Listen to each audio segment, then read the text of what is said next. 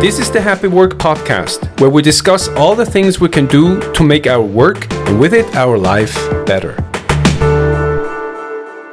Hey, I'm back with Vera, and today we talk about how to set a price for the things that you offer, whether it's a product or a service. In my over 20 years of professional experience, I know that this is the one question that somehow is left unanswered. And if we don't have a clear grasp on how to price what we give to the world, well, then the world will take over it. And then somehow that value that we're here to give, the worth of the value gets skewed and distorted and becomes inaccessible and becomes completely destructive in its own way. So I know that is a topic that a lot of people have an issue with, and I think we should kind of like look at it today. How would you say that price is currently decided upon? I think it's completely done based on external factors, which is very problematic because I'm the guy who always says, if you want to do happy work, you have to own your work. You have to have self-ownership. You have to have ownership over your work. But that also means you have to have ownership over the value that you give to people. And you can only do that if you also own the price that you demand for your value. Otherwise, yeah, you might own the value itself, but the price itself is being dictated by, marketplaces, industry, competition. I think a lot of listeners have heard you say before that most of the things that we do with our businesses when we're not doing happy work, it's stuff that if those of us that went to school for business, we learned at business school, we took a course, we watch a ton of YouTube videos that tell us how to do whatever it is we need to do, or our friend that's run their business forever is like, this is how I do it. Yeah. Even though we look at them and we know how stressed they are and they hate what they're doing, we still are like, oh, well, if they do it that way, they seem to be kind of successful. Mm-hmm. And that's what we use to then build and price our offerings. Yeah. So, how do we tweak it? Like, what are some factors that really a happy work entrepreneur needs to consider? There is this one thing that has always struck me as being strange, is that then when people need vacations the most, they are the most expensive. Anyone listening to this, ask yourself, isn't it so that the very things that you seem to want the most, right then when you need them the most, become the least accessible? They become more expensive. People look at me all square when I challenge that concept, which we commonly call supply and demand. Because when we allow supply and demand to change our price or to dictate our price, what we actually do is we take advantage of someone's desire for something. We say, because you need something right now, and I hold the key to that in my hand, I'm going to ask more for it because I can exploit that situation and get more returns from this very circumstance. So, in fact, what happens there is it's the opposite of what a business is meant to do. A business is here to provide value that sets people free, allows them to have an experience that furthers their lives, whether it's health, whether it's financially, whether it's emotionally, whatever it is. A happy business is here not to milk their clients, but to advance them according to something that they know is real and needed, a value. But when we price what we give to the people according to their desperation, according to what the market tells us where the opportunity is, we do the opposite. We actually imprison people further. That's why people, I will tell that to anyone, and that sounds dark, equally dark as stupid, but do not get cancer. Because once you do, you become a desperate target. Because now, your demand is huge, and the supply is limited. There's only so much supply for cancer drugs and treatments. So obviously, in a system that believes that supply and demand is real, you are now the target and you will pay there is not really a validation for the price. There's no need for the drug and the treatment to be that expensive. It's just because we think that that's okay to abuse desperation, to abuse emergency. According to what I said before, self-ownership means that the pricing factors need to be internal, not external. You know, when you allow for the markets, for the competition, for the guy next door, for the economy, for inflation to dictate your price, you have officially given up control over your price. But what are internal factors? And we talk about that a lot. It's, of course, your attachment to what you give, the attachment to the value that you give. If you're really honest in the value you create, be it a product or a service, then you have an emotional attachment to that. So, for example, if you build a drug, a pill that's supposed to do something to people, ideally your attachment is that you have gone through something similar, or you've known and seen hardship in people and you wanted to find a way to alleviate that. And you have the talent and the resources for that. So you have an attachment. That attachment should be so important that it also dictates price. What would you be willing to pay for it? Because don't forget, oftentimes the best businesses are built by people who serve their younger self. Like, I wish there had been someone 20 years ago who had offered me what I am offering to the world now. Those are the best and strongest businesses. But would your younger self, your 20, 30, or 15 or 5-year younger self in that situation, would that person have been willing and able to pay the price you're commanding? I think that is a question that will and does confuse people, because I have a feeling that the majority will say, no, I wouldn't pay what I'm asking for that. Two questions spring up from that.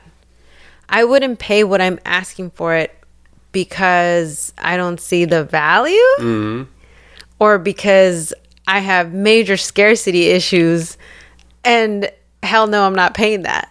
Those are two questions that pop up immediately. And your price and your marketing and everything you design around that value needs to reflect it. After all, you can only serve those people who really need you the most. And you have to understand their emotional situation when it comes to price. Are the people I'm serving, the people who need my value the most, are they willing and ready to pay that price?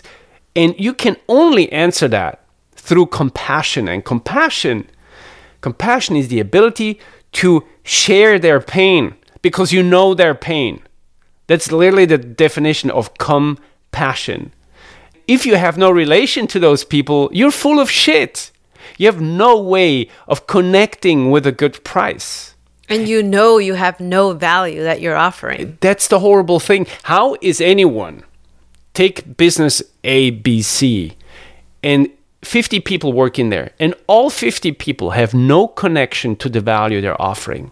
So they don't have compassion for the people they're serving. So, of course, from this comes, they don't believe that the price is right. But they work hard to get that price. They work hard to sell the offer at that price. So now the problem is that they have no care, no buy-in. They don't support that price emotionally.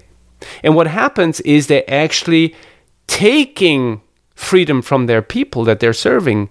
They're normalizing and justifying that because why? Again, we go back to Happy and Sad Work 101, because they're just there for the paycheck. They're just there for the money that comes back. And can I, without digressing too much, can I just quickly add that the opposite is also true?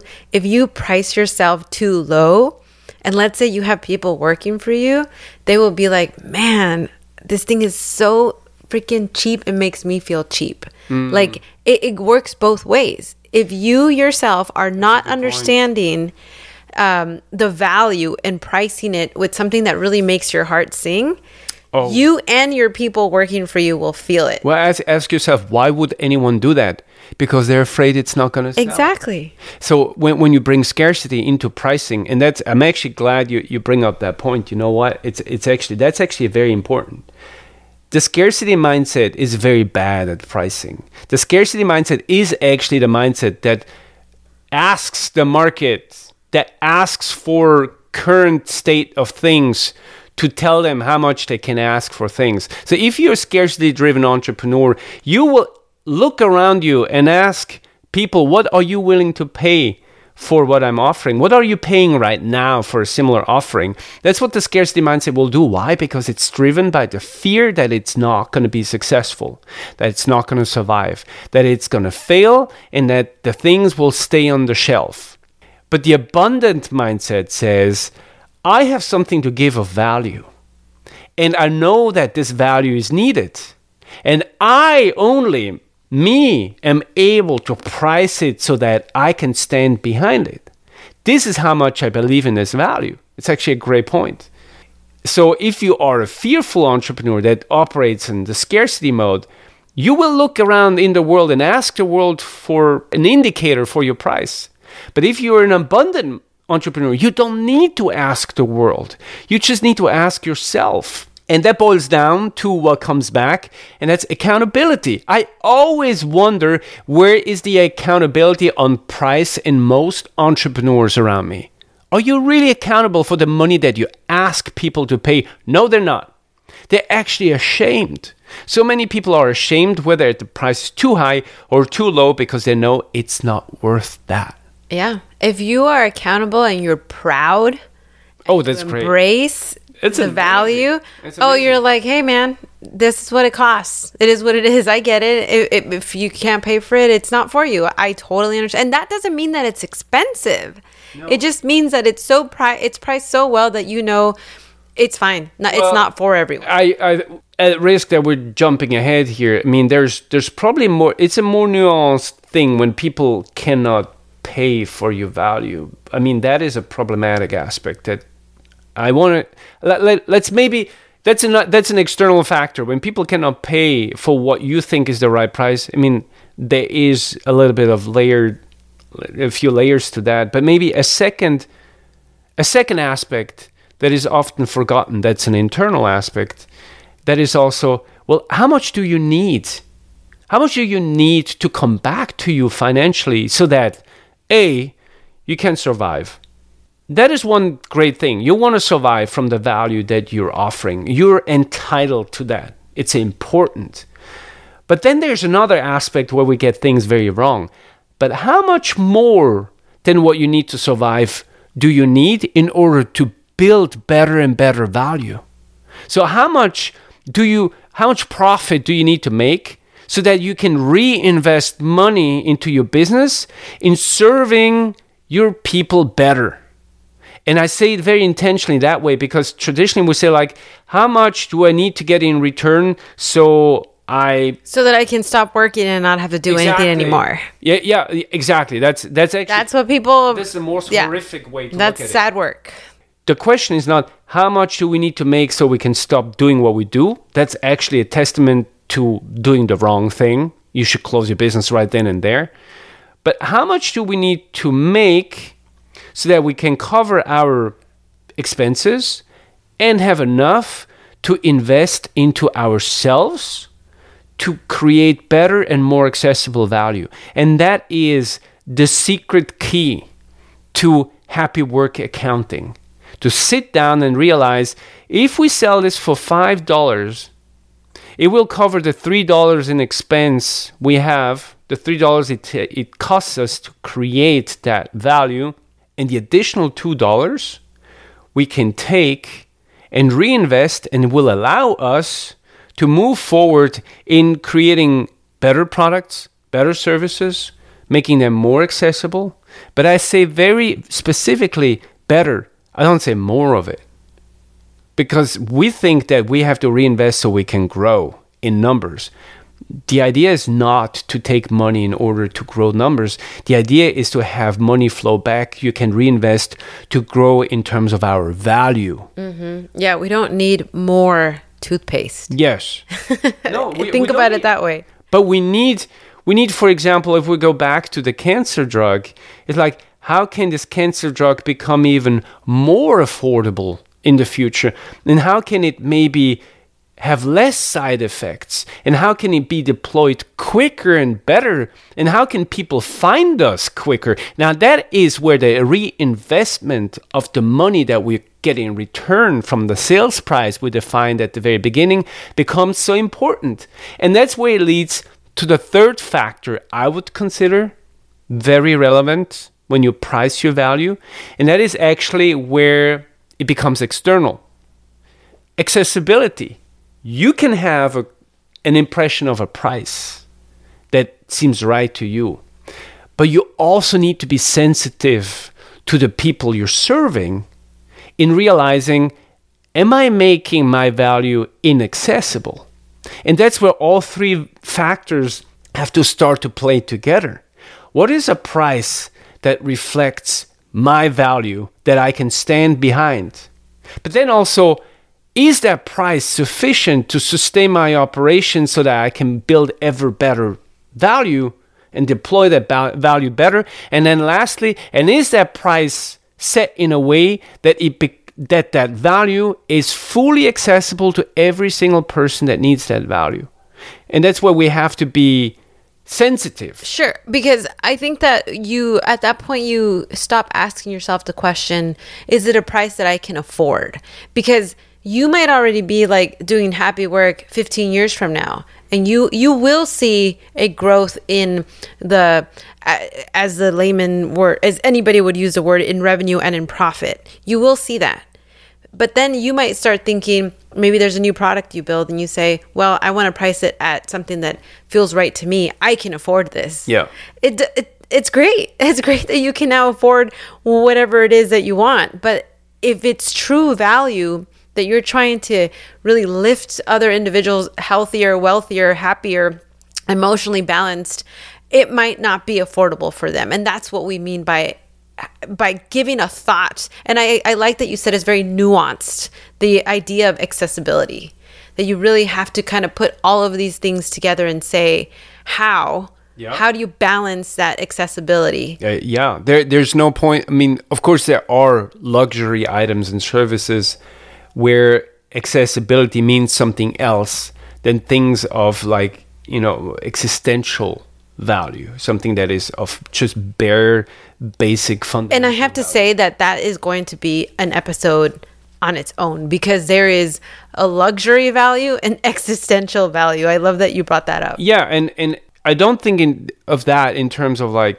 judgment. I don't want to be judgmental about that. It's just very important that you understand that there is a high chance that the value you're here to build becomes of existential value to someone. If that person has no access to it, then you effectively also limiting the range of your own value. You're limiting the range of your impact.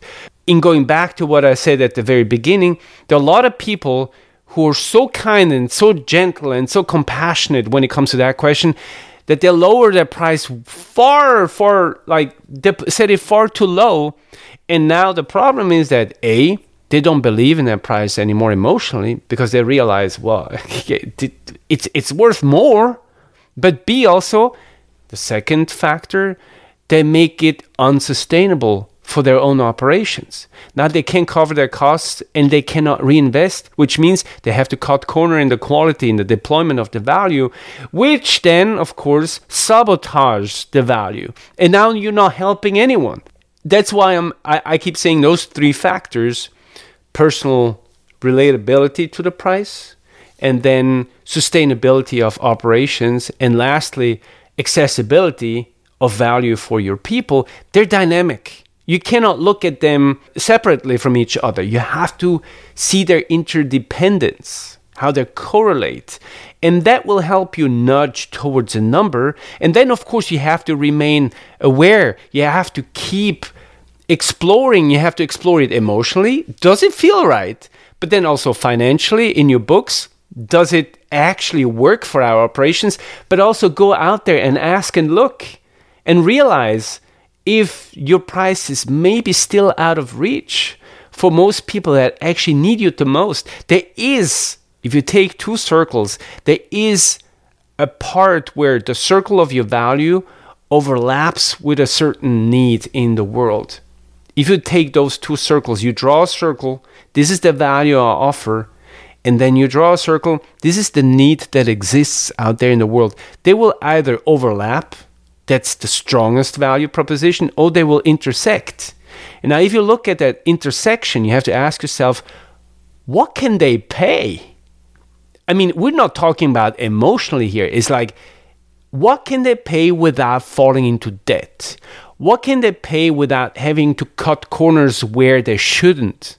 This is responsibility. As a business owner, that's your responsibility to make sure that if they buy something that is of value, that they're not losing something else that is of value. We have to understand that we as business owners, we have a responsibility to keep tabs.